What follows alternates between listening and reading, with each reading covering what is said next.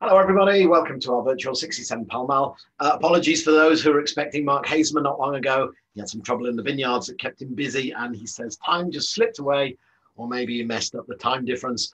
Whichever, he sends his apologies. If you did order the wines and you did drink the wines, then just email us and we'll send you another pack. The last thing for today, we're going to be talking with Tor Kenwood, who'll be talking about the wines that he makes in Napa Valley under the Tor label.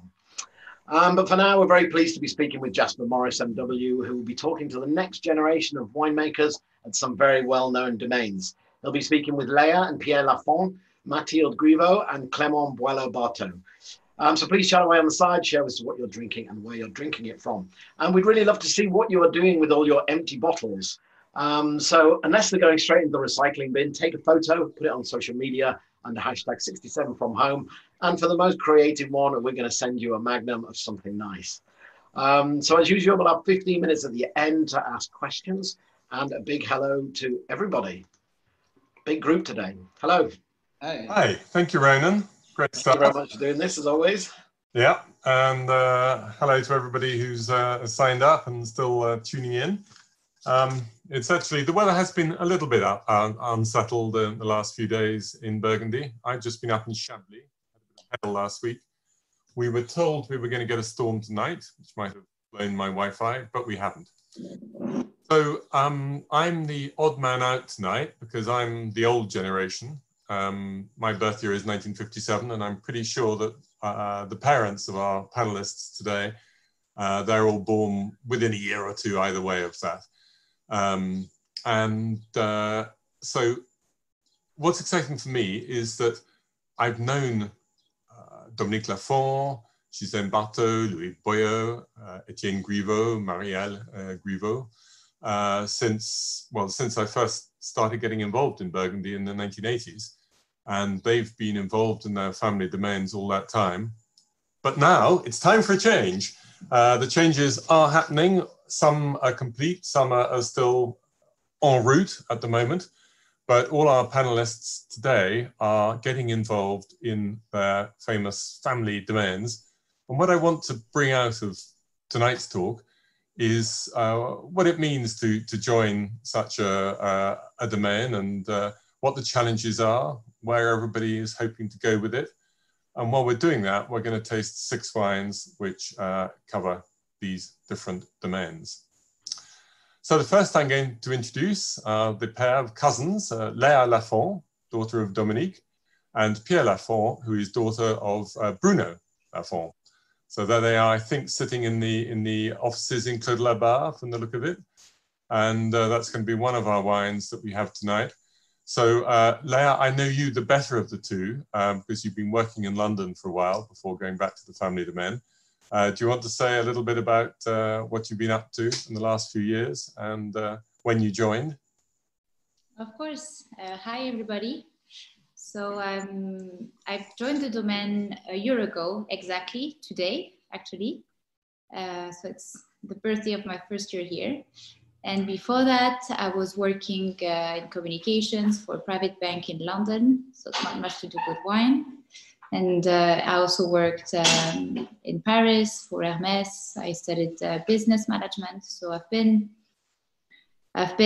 working, not exactly in the wine industry before, but I always took my holidays to come back and do the harvest and the vintage with my dad, Dominic. So I know, of course, I know well Meursault. I grew up here. I grew up in Beaune, and I've already done, I think, 8 or 9 harvest and vintages for the Dominique Lafont label. So I would say that's where I have probably the most experience of what it's like to work in the domain. And yeah, very happy to be here with my cousin here, who arrived exactly 3 weeks ago. Yeah. Oh, well, welcome. Yeah, thanks. I saw Dominique at lunch down in the Mâconnais on Sunday. And by chance, I happened to come by your domain on Monday, and Dominique looked at me and said, "How are you feeling this morning?" He wasn't quite as fresh as he might have been. Now, which one of you two would like to talk about the white wine, and who's going to talk about the red? I can start with the white. Okay, because this is the Meursault Clos de la Barre, which is actually the vineyard that you're speaking from. Exactly, yes.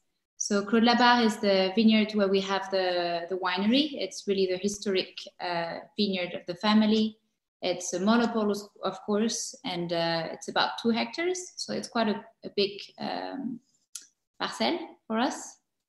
It's a village, but it was known as Tête de Cuvée before in the old books. So it's I mean, for us, it's one of our no. It's one of our favorites because it's also where we live. It's where our family history is, and the one you have today is the 2015. Is it? You would have done the harvest in 2015 either here or at Not that year. I was in Oregon doing the harvest in Oregon that year. It's the only year I missed actually, and I was. All these years I was doing the harvest for Dominique Lafont, so for his own label and not in Comte Lafont. Okay. So bit different. I'm just going to have a taste and see what it's looking like. But I think you have been sent the same samples as us, and you have it from the bottle. Yes, we also tried it from the bottles. I wasn't sure I would get the samples. I didn't know I would get the samples. Thank you very much. Yeah. Well, we have. It will be fascinating to hear in a second if you perceived as much of a difference between how it comes in the sample and how it came in the bottle. Okay.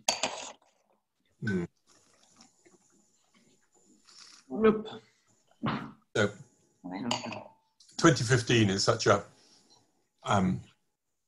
vintage for red that, as often happens, when it's a warmer year that suits the reds, people overlook the whites a bit. But the good thing about the whites in 2015 was everybody had learned from their mistakes of 2009 and picked early enough. But it's always been a strength of this domain is getting the picking dates right anyway.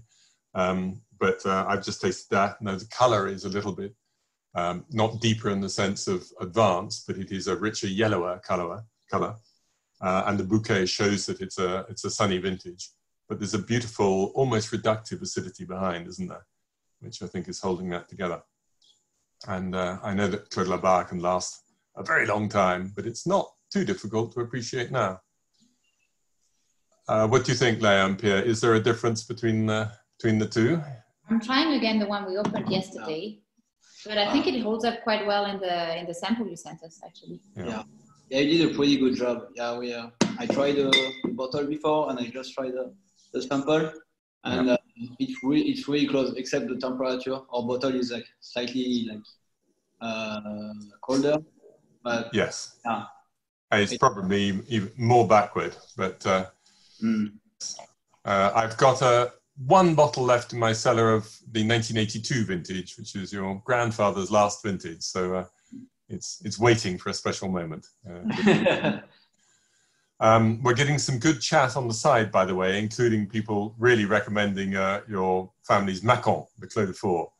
So that's good. It's not all about the top names, top domains. So when you go into Clos de la Barre, do you think of it as a vineyard or do you think of it as your garden? We would say yeah, it's a little bit of both. Before, like when we were kids, like playing in our grandma's garden, because like the house of our grandma is just like nearby. It was more a garden, like we were like playing around and like walking around. But now, like right now we are in preparation. It's much more a vineyard, you know. But it's a little bit of both. But also it's we are checking it more. Like we are.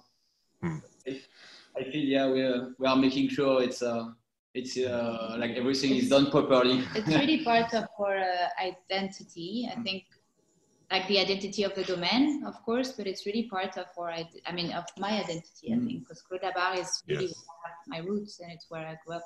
So it means a lot to us. This vineyards, definitely. It has a great resonance for me because, as I think you know, the very first domain I ever tasted in Burgundy was yours back in 1981.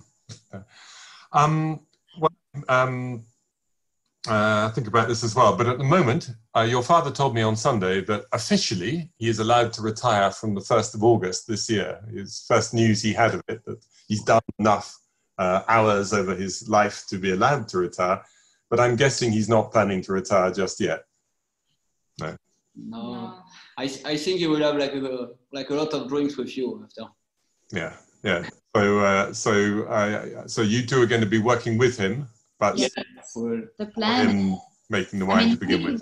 We need to learn because we're fairly new to the job. I mean, it's so much more than a job. Actually, there's so much to learn. Yes. So we could do that on our own, maybe, but we would lose so much in doing so. And I think what we're so lucky to have Dominique here, still working with us and also still willing to work with us, because some people may say, I'm done, I've done my time, now you do it and you deal with it. But he's really willing to show us and teach us and explain to us. I mean, I've spent a year here and I feel like I've spent a whole year just asking questions. That's what I'm doing at the moment. So there's a lot to learn with him and a lot to learn together as well. Yeah, it's we try to make a list of everything he needs to teach us. There's like some stuff like it will take years to learn. Yeah, the fun moment will be though when you're in charge and he works for you, and you could you give him. He can drive the tractor during harvest. Yeah. The snack. Maybe Mathilde. Yeah. What Mathilde managed to do now. Okay. But we also have a red wine from you, which is the Volnay Premier Cru Centenaire d'Emilia, which is in fact the Tête de Cuvée that you mentioned before. Ronan, could we actually see the map of Meursault, please? Here we have Meursault, and on it I will, while Pierre and Leah retaste their wine, what I'm going to do is I'm going to show where these two vineyards are. First of all, Clos de la Barre is here. So it's actually, I'm going to put the heart symbol on top of the building where Leah came from. So on the edge of Meursault. And then as most of you, everybody probably knows, that Volnay-Centenaire is actually grown in Meursault. It's a courtesy title because it's a red wine. And here is Les Centenaires d'Emilia. I don't think I've put it, let's see, I don't think I put it exactly where the Lafon plot is, but it's in Les Centenaires d'Emilia, which is one of several plots that can call themselves Volnay-Centenaire, but the one in the middle, d'Emilia, is the star. So there's the map. Perhaps we can lose the map again, Ronan, so that we can go back to watching the team. And Pierre, if you can talk us through the Volnay. Yeah, so Volnay, just to add something, we own like 4 hectares of Volnay-Centenaire, which is like half of the whole appellation, which is like quite a big part of it, and that's a pretty like really like smooth part, really like fruity wines. The 2014 that we have was like a little challenging year, but the winemaking, like Dominique needed like to do like a very few extraction, like to have like something very well balanced. And today it shows well. We just need like to let the wine breathe a little bit. We opened the bottle yesterday. It was a little tight, but after like a day, like just a night briefing, like the fruit like are showing very well, and the tannins like were tough, like short, nice. So 14 is one of the last cool vintages, if you like, before the hot weather really takes over.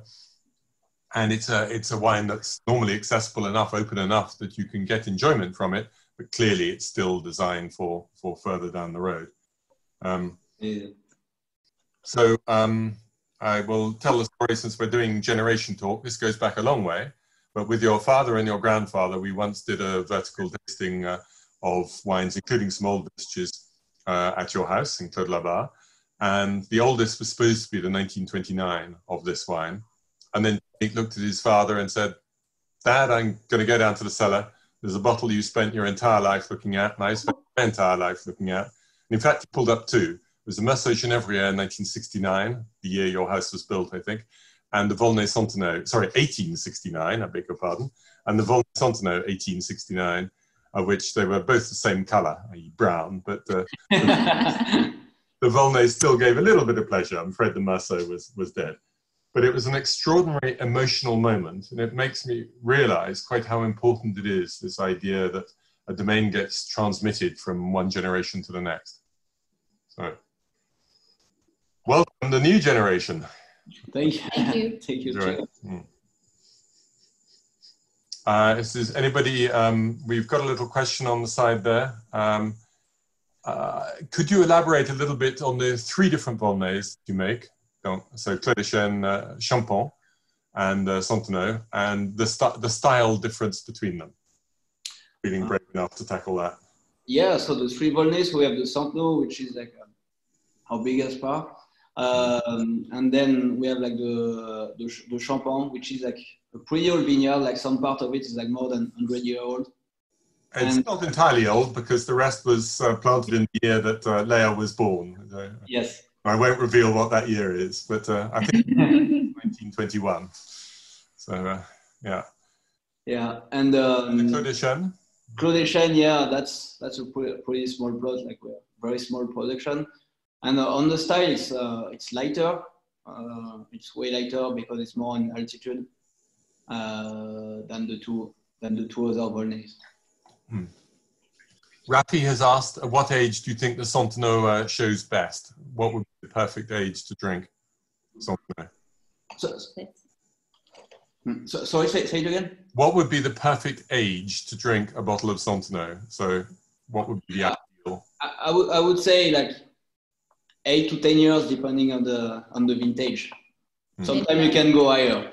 Okay, for English people, add another 5 or 10 Maybe years. 20 years for English people. It depends on, of course, it depends on who you're talking to and how you like it. Maybe for dear English clients, customers, drinkers, probably 20 years. I lived in America, so it was more 10 years. Yeah, we didn't actually quite catch up what you had done before, Pierre, but did you work with your father, Bruno, down in the south of France? Or? A little bit, I worked, but I spent the last 7 years in the United States, working in Chicago for a wine importer. So I was saying, now I'm like trying to learn how to make wine. Right. Oh, well, great. No, it's definitely a better place in the food chain to be making the wine than exactly selling it, I would say. Terrific. Well, we will come back to you later on, and for now, I'm going to move to Clément. So his family name is Boyo, but his mother is Barto. And you've got everybody, all 4 of you have got the samples of all the wines, so you can enjoy each other's wines. But thank you very much, Leah and Pierre, for now. And Clément, let's move across. So you're calling from the office in Chambon-Musigny, I think. Yeah. So you have not only joined both your parents, but you've even, I think, 2019, you made the wine. You took over. Is that right? Yeah. So I'm back to the domain in 2019. And my first vintage was 18. Right. Yeah. So instead of having to, with maybe you're single, you don't have a brother or sister, but instead of several of you working with your parents, you have taken over 2 separate domains, one from each parent, and a 3rd domain because you have a domain in Moulin-à-Vent as well. Yeah. We bought in Portland, a small domain in Moulin-à-Vent, Porto. And we try to buy more vineyards on the better place and better reputation. So Clément is sitting down, but I can reveal that he's, I think, the only vigneron I know in Burgundy who's taller than I am. But so he's got plenty of physique to enable him to do the work of 3 or 4 people. Yeah. So interestingly, so your parents both kept their domains separate, and I assume they make the wine in a slightly different way. Now you've taken over from both your father and your mother. Will you be making the wine in the same way under both names, or will you actually make them a little differently for your father and for your mother? I think I will keep them the same way, but I will try to bring some precision, more precision to the style, and to bring my touch on the unification. But I love my father's wine and my mother's wine also, so I will keep this style in the future. Good. And they are both still working with you, because each time I go past the domain, I see one or the other. So they're not going to retire completely. Yeah, no. My father is retired since January, but not my mother. Right. Not yet. Not yet. Okay, because in fact your grandfather has only just stopped working in one of the vineyards, hasn't he? Just 2-3 years ago. Was it? Yeah. My father, grandfather, working 2 years ago in the Sherwood in the Roche-en-Latin. Yes. In vineyard. So he was still doing the vineyard work at what, age 92, 93? Sherwood? So he was still working in the vineyard when he was over 90? 98? Yeah. Was 95. 95? Ooh, right, there's a challenge for anybody out there. Keep yourself fit and healthy. Yeah. On picking grapes all the way through. Clément, if you could just move a little closer to the microphone, because your voice, we are not hearing you all that clearly every time. So speak a little closer in if that's possible. Yeah. Okay. So the first wine that we've chosen is from your father's side. So Chambertin, Les Evocelles. Ronan, can we have the map? And so Gevrey Chambertin, as you may know, the vineyards are not only in Gevrey, but they also move into the next door commune of Brochon. And Les Evocelles is on the border between the two. And I think I'm right in saying that you are in almost everybody is in this side, the Brochon side. But if you look at the way the contours work, this could almost be a Premier Cru. So here's Clos Saint-Jacques, here are the other Premier Crus of the Côte Saint-Jacques. And there's no reason to think of Evocelles as any different from that, apart from perhaps the fact that it is in the commune of Brochon, and maybe they didn't want to make Brochon something special. But what do you think about Evocelles, Clément? Yeah, so it's a special place in Gevrey because it's the higher in the appellation in the Roche-en-Latin. So in some vineyards we have some limestone slab everywhere in the parcel. So it's very, very rocky. And it's old vine also. It was planted in 45. And so it's very, very dense and very rich wine in this parcel. We have a very good ripen every year in this place. And the wines are very rich with content. So, Clément, one or two people are not hearing you all that clearly. So, talking about Evocelles, it's quite high on the slope, and you have some older vines. Did you say what kind of vines? It was planted in 45, so it's 75 years. Right, planted 1945. So that's pretty special. Okay, Ronan, we can probably dispense with the map at this point. So both the wines of both your parents are destemmed, 100%, correct? Yeah. Have no stem, no whole bunch. No. No. No, because my parents want to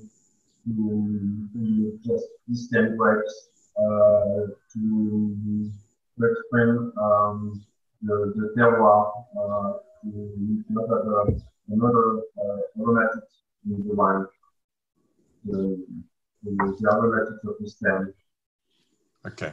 And that's true also of the Lafon Volnay-Centenot. That also is completely destemmed.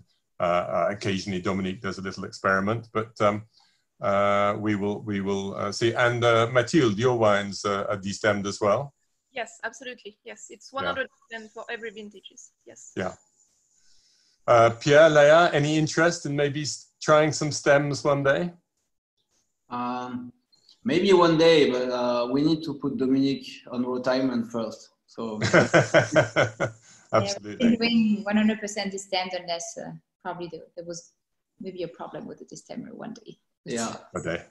Or you had a little bit of spare wine that I know that occasionally in it. Yes. Yeah, once, I think. Experiment is allowed. That's not something, who knows? Who knows? It's not something I would say we're completely against. It's just that with Dominique. Yeah. In fact, both Dominique and also Etienne Griveau have told me at one point or another that they really enjoy wines made with stems.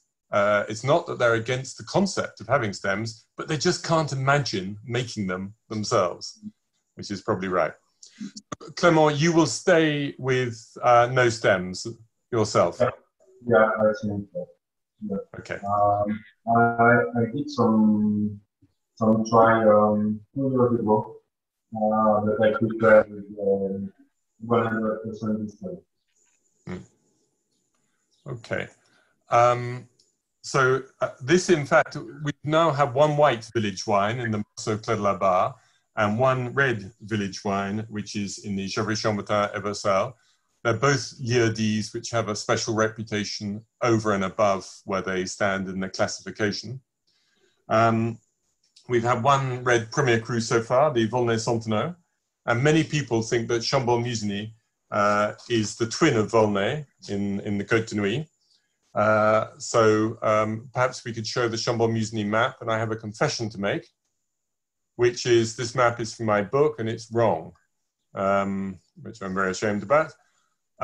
So here we have Les Bonnes-Mares Grand Cru, and above it we have Les Verroils, which is marked on this map as being entirely village, and that shouldn't be the case because there is one little bit, Gaston Barthot, the grandfather on your mother's side, Clément, asked for a little bit to be Premier Cru, and it's just your bit, and it's, I think, where I put the heart there, just above the top left corner of Bonnes-Mares. Have I put it in the right place? That's right. Right. Okay. So we've got the 2014, and our friend Rafi in Jersey, who's been a very faithful follower, is drinking the 2011 at home. And it's true that Clément did say to me, could we maybe find another vineyard, because he didn't think the Verroil would be quite open yet. But in the limited time that we had to put the tasting together, Verroil is what we found. And there is no other domain, I think, in any other village which has as many different Premier Crus as Domaine Ghislaine Barthot. You have 11 different ones, I think? Yeah, 11. Yeah. We can put them on the map. Verroil, Gras, Fuet, Sentier, Baude, Noirot, yes? Yeah. Noirot, Grouanchet, Beaubrun, I love that one. Châtelot, Charme, 1, 2, 3, 4, 5, 6, 7, 8, 9, 10. I've left out, Charme goes on to here. What have I left out? Which is the extra one? Combat also. Combat, yes. There. Hey, that looks fun with all the hearts on the map. And if anyone is feeling rich and gets the chance, maybe you can buy Ghislaine and Clément a little bit of Bonne and maybe some Musigny and voila, and just to add to the domain. See, as Chambolle terms, this is maybe the special archetypal domain for Chambolle Musigny. I'll just put the heart back into Verroal. So, should we taste this wine? I actually think there's a lovely structure to the Gevrey Chambertin. We didn't really talk about the wine. Maybe Clément, you can talk about how you taste the wine today. Yeah. It's got a nice bit of tannin behind to just keep it straight. Alors, Chambolle Musigny. So that one, it's very small plate for us. It's 0.3 in Chambolle Musigny. It's our higher parcel in Chambolle Musigny, and it's very strong soil. It's the same soil like north of Lebanon. And this vine was planted in 1965, and my grandfather had the community appellation in 1987, before it was in village. It's a cold place in Chambolle, so it's very often very fresh wine. With a lot of acidity. It's not over-ripened. It's between 12 and 12.5 degrees every year. It's always wine with tension, acidity, and lightness. It's not very color and sugar wine. Okay, just in case some people didn't get all of that. So this is the highest plot that they have amongst their vineyards, as you can see on the map. It's a cold place by Chambolle standards, which I think is going to be important going forwards, because some of the Chambolle vineyards are warm and ripen very early. So there's higher acid, never get over-ripeness here, and it finishes with tension. Just a comment I would add between the two wines is this is more about the fruit. It's a fruit acid balance, and the Gevrey Chambertin was a little bit more of a fruit and tannin balance. But there's a lovely ripe cherry flavor in this wine, in the Chambolle Musigny, which I'm enjoying a lot.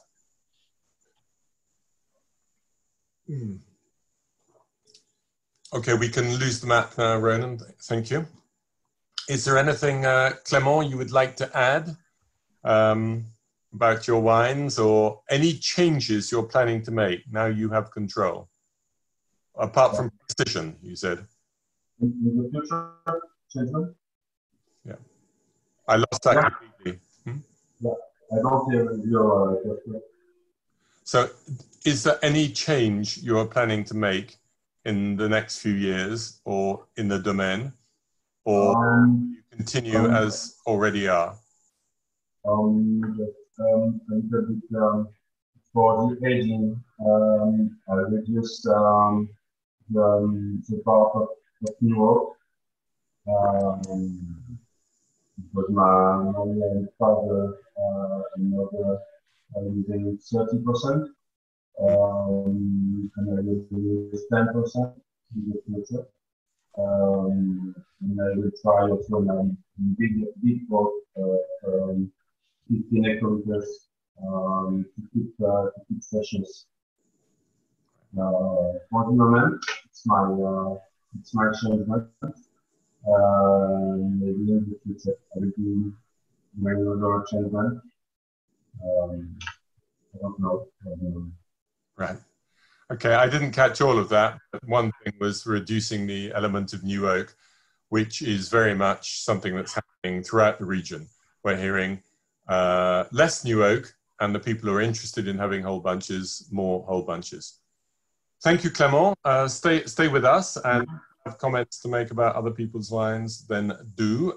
But for the moment, we will pass on to our next contestant. in the game of fine wine, which is Mathilde. So welcome, Mathilde, and still Mathilde Griveau. I know that you got married in December because you very kindly invited me to the wedding. And I feel a little bit ashamed because we stayed by our standards very late.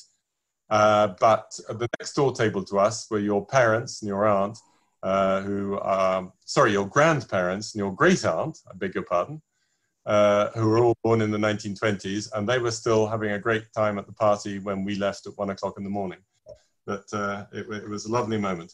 So Mathilde, welcome. And you have been working with your father for a few years and also with your brother, Hubert. At the moment, it's, you'd say, a partnership with Etienne, each of you doing your different bits of the job? We arrived with my brother Hubert in 2010. So 2010 was our first vintage together with our father. And you know, it's like my parents are very young, so it's a great experience together because with my brother we do more and more, and my parents does less and less. So it's great because they have the experience and we have like the new energy. So it's a very good adventure all together, and it's true, like vintage after vintage with my brother Hubert we do more and more, and we have exactly the same vision of Pinot Noir. We want to go on the same way, and vintage after vintage we continue to improve the quality and the signature of the Griveau wines. So your father said to his father that I want to change your wines. I don't like the wines you make, Dad. But you are actually, because you've been working alongside refining, then you're very happy with the style at the moment. And are there any particular things you might maybe look to do in the years to come, either in the vineyards or in the cellar? You know, the generation of my father, of Dominique, did a great job in the vineyard and in the winemaking part.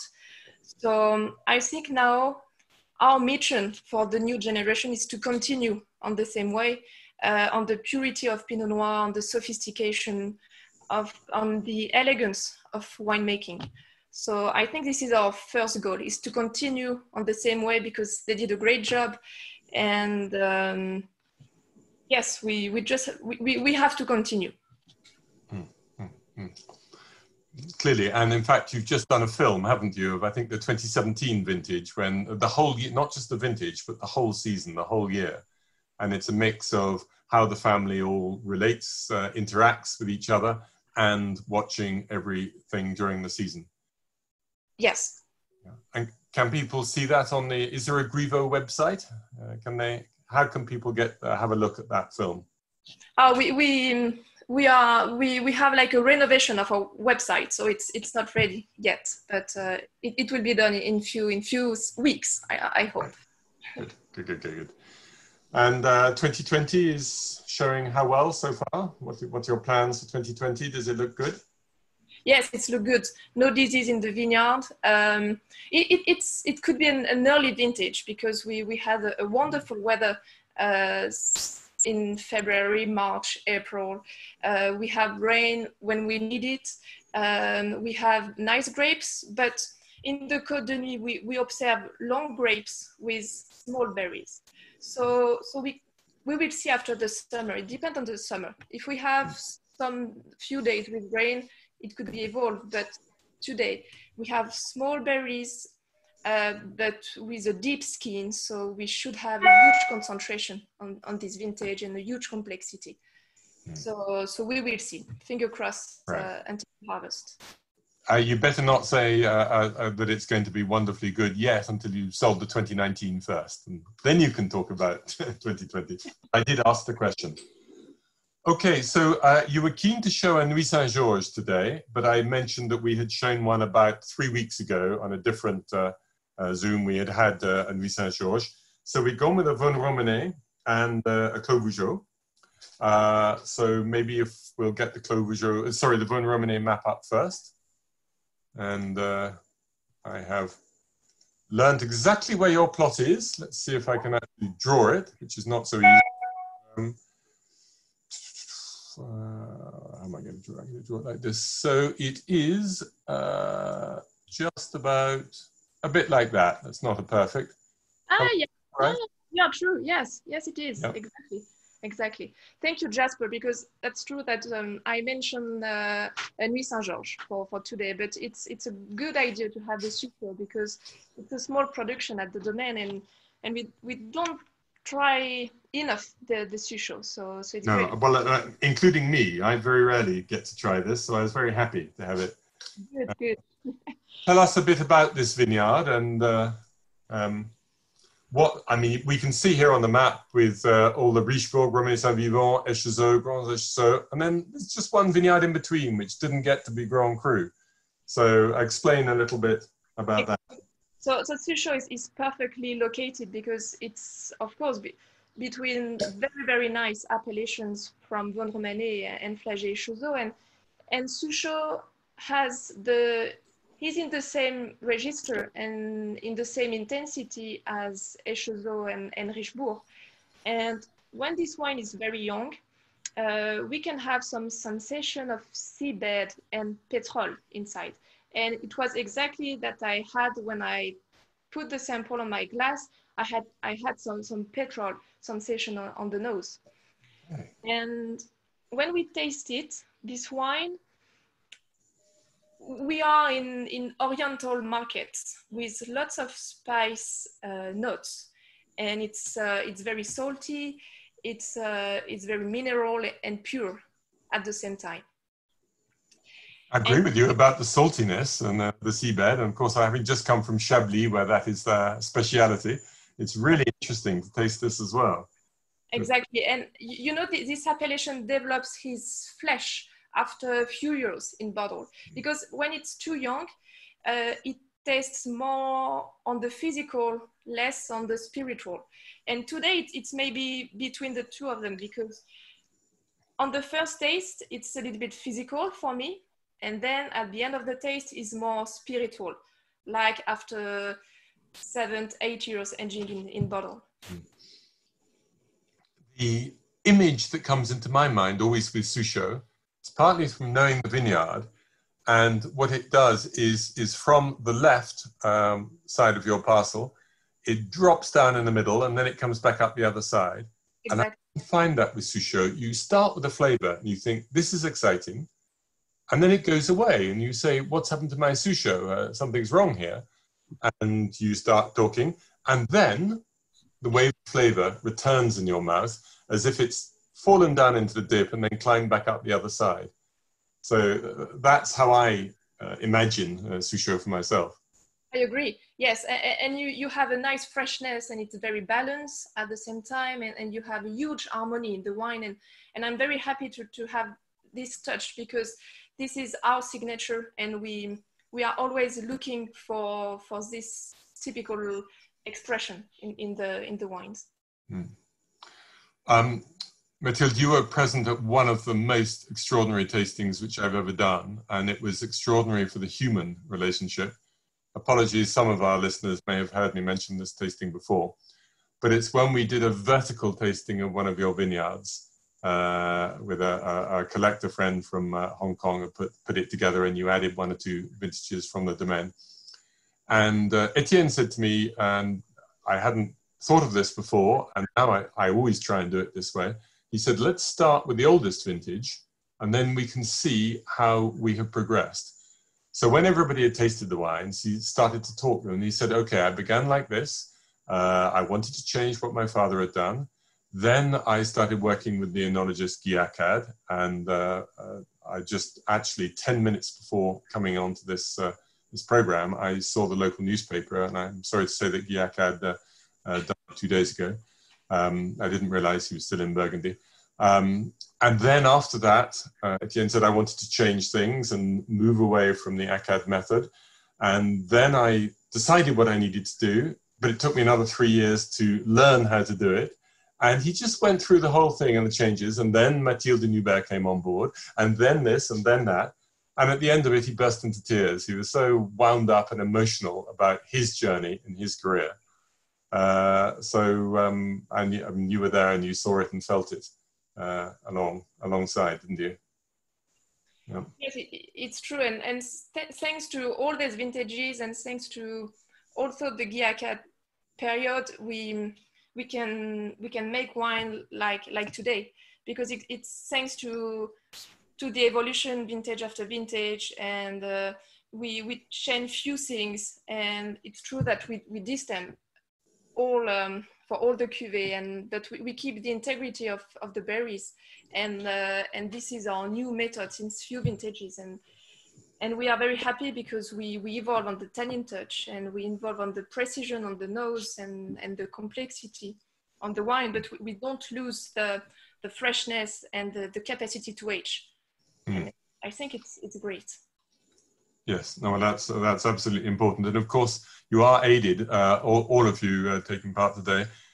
There is better equipment now than would have been true 30 years ago. So you can have destemmers which leave the individual berries intact.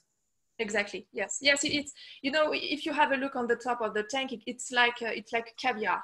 All berries are full, and it's wonderful. Something appears inside the berries, and it's very nice. So obviously yours is a big domain in terms of having many different appellations, several Premier Crus in Vosne-Romanée and in Nuits Saint-Georges, and the 3 Grand Crus. So there isn't really time to talk about everyone, but do you have any other Premier Crus from Vosne-Romanée that you make, that you particularly like, or have a character that you would like to share?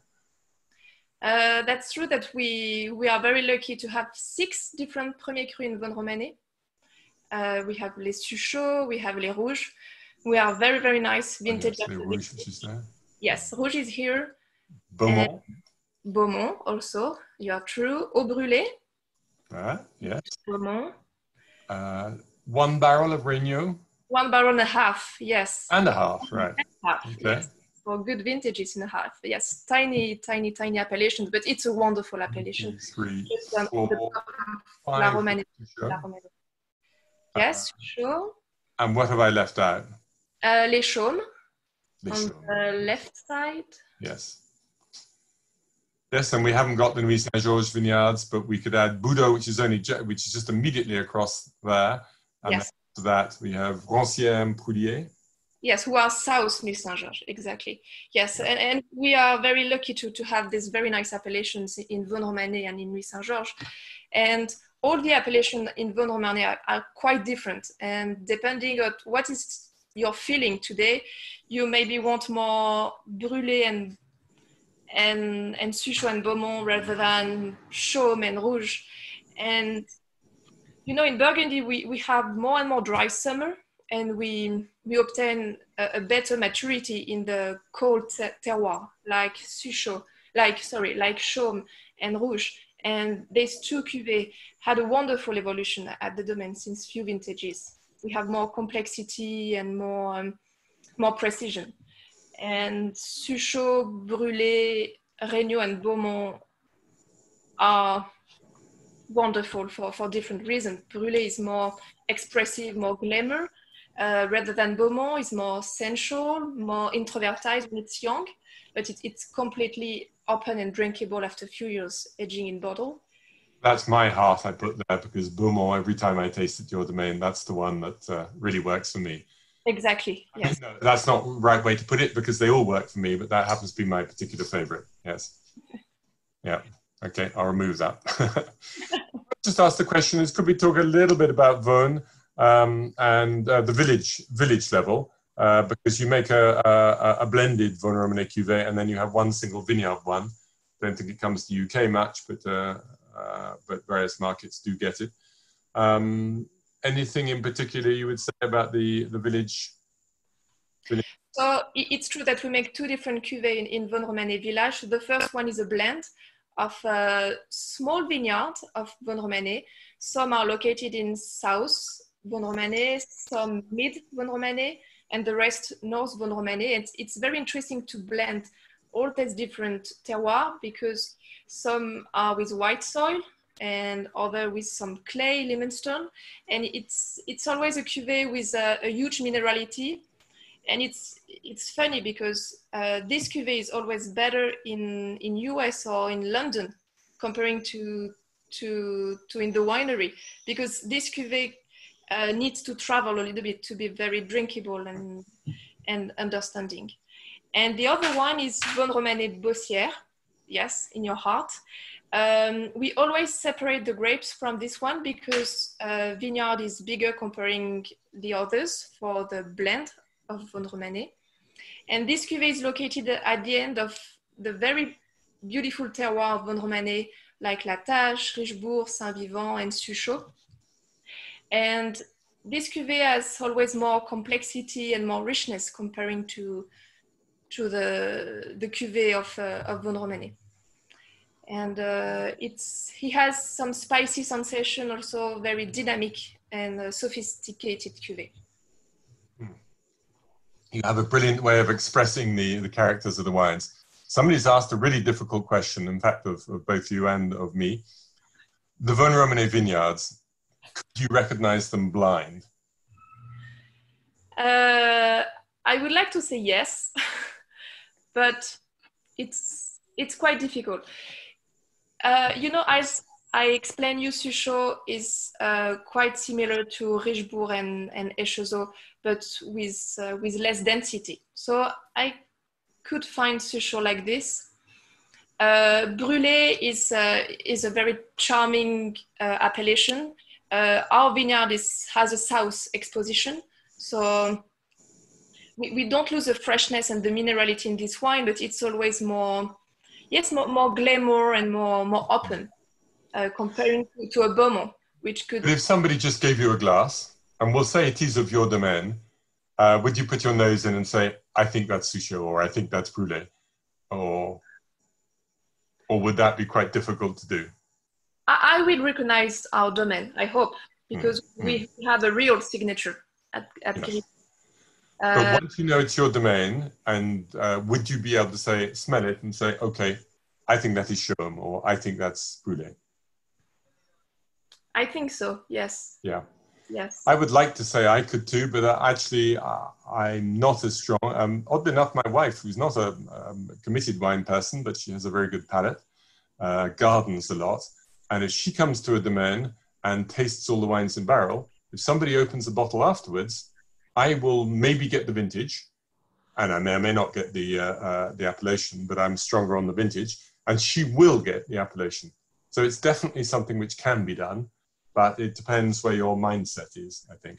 Yes, you are true, yes. Yeah.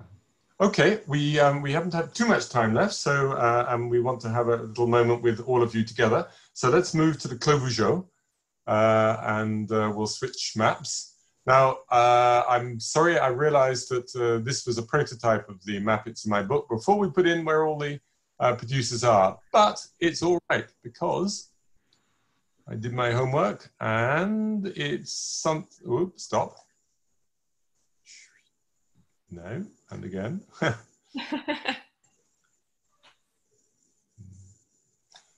Learn how to do this as I go along. So your parcel is something like that. Yes, very good, Jasper. Well done. Yes, exactly. Give myself a round of applause. Yes, we are very lucky. We have 1.86 hectares of Clos de Vougeot. My grandfather, Gaston Griveau, bought this vineyard in 1919, and the oldest part is from 1920 now. So we maybe have to do something in 2020. We will. Well, I think so. Yes, I think you should. But it's very nice to have a big plot like this because we have a complementarity of terroir in Clos de Vougeot, and since several vintages we obtain good maturity, and the bottom of the vineyard close to the main road give a nice flesh to the cuvée, and the top of the vineyard where we have like no soil. We have a huge complexity for the cuvée. So during the harvest, we blend all the grapes for a perfect harmony of the cuvée. And this cuvée is always on the poorer And that's true that it's always more masculine than feminine. And my dad always said, this is like a teenager and I would like to give him like an education. Because when it's young, Clos de Vougeot, it's always like this. You have some acidity, some tannins, everything is here, but we need more time to be perfectly balanced. And the last 10, 15 vintages, we improve a lot the quality of this cuvée. The tannin touch is more smooth, and I think it's now a blend of strongness, subtlety, and resonance. I'm going to tell a story about somebody. I was at his house in Bordeaux, and he had recently, or the patron of his business had recently bought a domain in Vosne-Romanée that included some Clos Vougeot. Mm-hmm. Said to me, Jasper, who makes the best Clos Vougeot? And I cited, I mentioned Ingros, I mentioned one or two others, and I mentioned Domaine Griveau. And he said, that's not possible. Look where they are. And after that, he put on a tasting of about 20 different wines from Clos Vougeot, and we tasted them all blind. And afterwards, they're all the same vintage. And afterwards, we said which we liked the best. And the conclusion that we came to was that, frankly, it doesn't really matter whether you're up here or here or here, top, middle, or bottom. But it was the good winemakers made the best wines. It was as simple as that. The only other thing I would just mention about Clos Vougeot, since we're here, is that you can see how the contour lines are working here, that they're wiggling from side to side. If you were to stand on the road on the north side and look across, you will see that the slope waves up and down like that. It's not that it's at the bottom here and at the top there, particularly as the chateau itself is in a dip. It also moves from side to side. So it is, I suppose, possible that if you had a bit of vineyard that was, I don't know, this is an area that I like a lot, maybe your wine would be even better. But the truth is, every year, you're making a beautiful wine from here. And that's what we have. Great. Okay. So keep the chat going on the sides and ask questions. And what I'm going to do now, if we can lose the map, Ronan, thank you. If you've got questions for any one of the panel, then put them on the chat and we'll do that. But I'm going to go back to Léa and Pierre and say, from everything we have talked about today, from what you have said, each of you, and what Clément said and what Mathilde said, is there anything that you have taken away from today, something you've learned that was an interesting point, or something that you want to come back on and make and give your view on? Léa, Pierre, over to you. If I learned something, like it would be like from Mathilde, that's like one of her first sentence was like that she made a partnership with her parents. And I think that's like something that we need to follow up with Dominique. Yes, yeah, absolutely. And, I know your father so well for such a long time.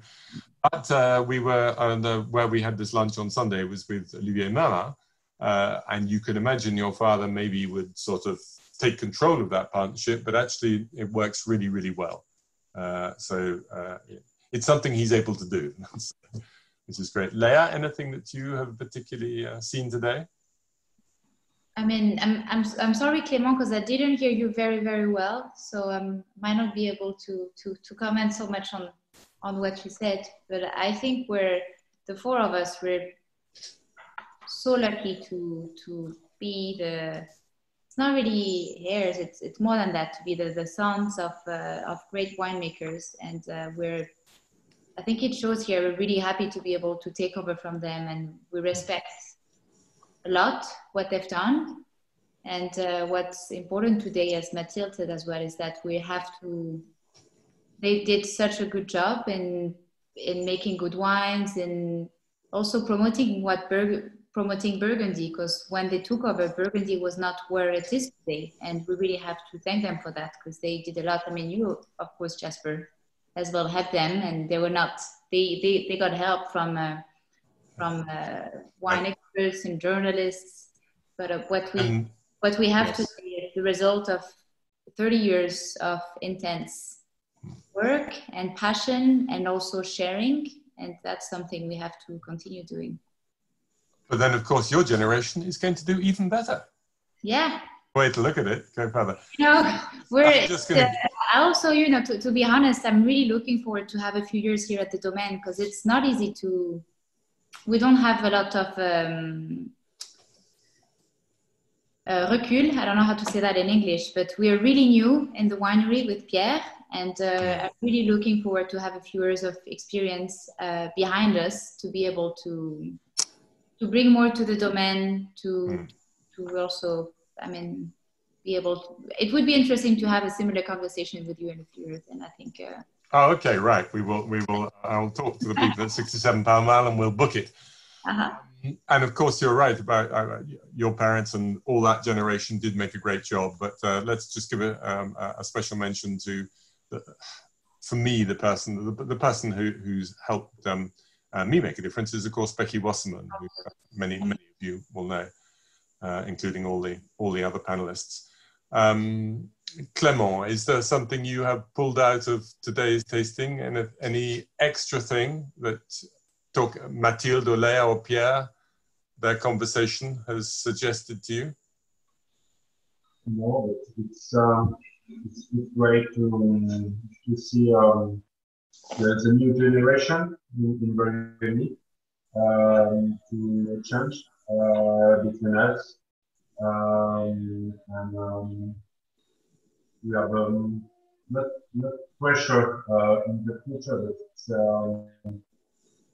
it's quite hard to be after our parents and to do good work, and we try to do better after our parents. Great. So, you are not going to have enough time to catch up with anything else running 3 domains. Coming by to taste all the wines, as you know, in November, if not before. And I actually would. I'm a little bit two minds about the domains in Burgundy who have moved into the Beaujolais, for example. Fewer have done it in the Mâconnais, but some in the Beaujolais. Because I love the wines made already by my friends in the Beaujolais, and the worry is that international importers will say, okay, I can get it now while I'm in the Côte d'Or. I don't have to go to the Beaujolais. But I do have to say that your wines, Clément, that you've been making there, it isn't just your domain, but your wines in particular, I think are really, really smart examples of Moulin Vent and de Fleury too. Mathilde, any little special things that you have picked up from listening in tonight and the exchange? I don't know, Jasper. Thank you very much. It was a pleasure to be all together, and we are a good generation, I'm sure. Yes, I think so. We look forward to seeing a lot more of you. This is going to be a little bit delicate, and I hope you don't mind, but traditionally we ask everybody who has been watching and tasting tonight to choose 2 of the 6 wines that are their favorites. And we have a little poll, and we get the answers. So I have no idea how it's all going to come out. But Sophie, if you want to put the poll up. So everybody, panelists, we can't vote, I can't vote, and you can't vote. But all the people listening in can vote. So we'll do it quite quickly. Just vote for your 2 favorites, for whatever reasons, out of that list. 10, 9, 8, 7, 6, 5, 4, 3, 2, 1. Everybody voted. Last chance. Okay. Poll over, and we will get the results almost instantly. And it's the, oh, my screen doesn't quite go down. It's a runaway victory for the Souchot, Mathilde. So tell your father. Well, it was you together with him, but well done for that. Thank you very much. I was going to vote for the Varoile for Ghislaine Barthaud, Clément, and Ghislaine as one of my wines, and I couldn't decide between the top 2 here, the Clos de la Barre and the Souchot as my other wine. Anyway, thank you all for taking part in that. We still have a couple of questions that have been asked, so I'm going to look at the question and answer panel. Rafi, I didn't forget Cra. I did click on Cra. Someone has asked, is it normal for all of these wines to be drinking so nicely this young? Of course they can get better, but I'm amazed how enjoyable they've all been. Well, we did partly choose vintages that could do that. 2014 is an approachable vintage, as is 2015 in white. But would you agree, whoever wants to answer this, that maybe nowadays, maybe it's to do with ripeness, maybe it's to do with technique, but wines probably are enjoyable earlier than they used to be. Do you think that's fair? Yes. Yeah. The only additional point I would make on that is I would be very unhappy if people start trying to make wines to be ready young, if that stops them being great wines at 25 years old. And I don't see that, but that's just my contribution.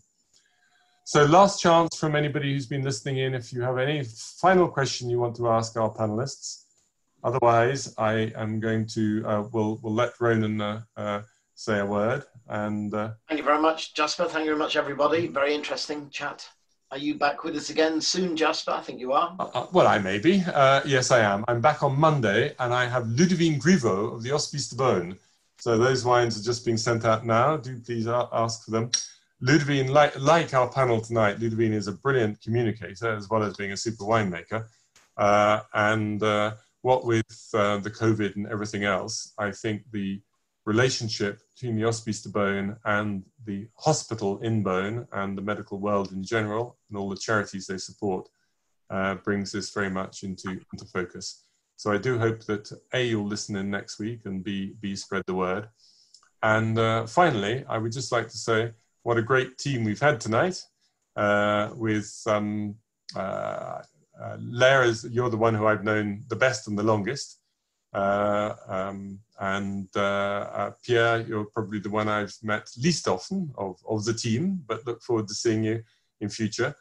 I use your domain as a reference point during the harvest. I always come around and spend a lot of time there, partly because Dominique sometimes opens some good bottles over lunch. Don't forget that when you go forwards. And also I learn a lot. Clément, thank you so much, and you're here as a representative of two great vignerons, and you're going to be able to develop that and as I say, 3 whole domains. And that leaves us with, the only reason I hesitated there was I've just seen a new question come up. Mathilde, you, your brother, your father, your mother as well, we didn't say enough about her. Your grandfather, your grandmother, your great aunt, all the family have been involved in making some terrific things. Miriam has just asked a little bit about how do we feel about the challenge of climate change.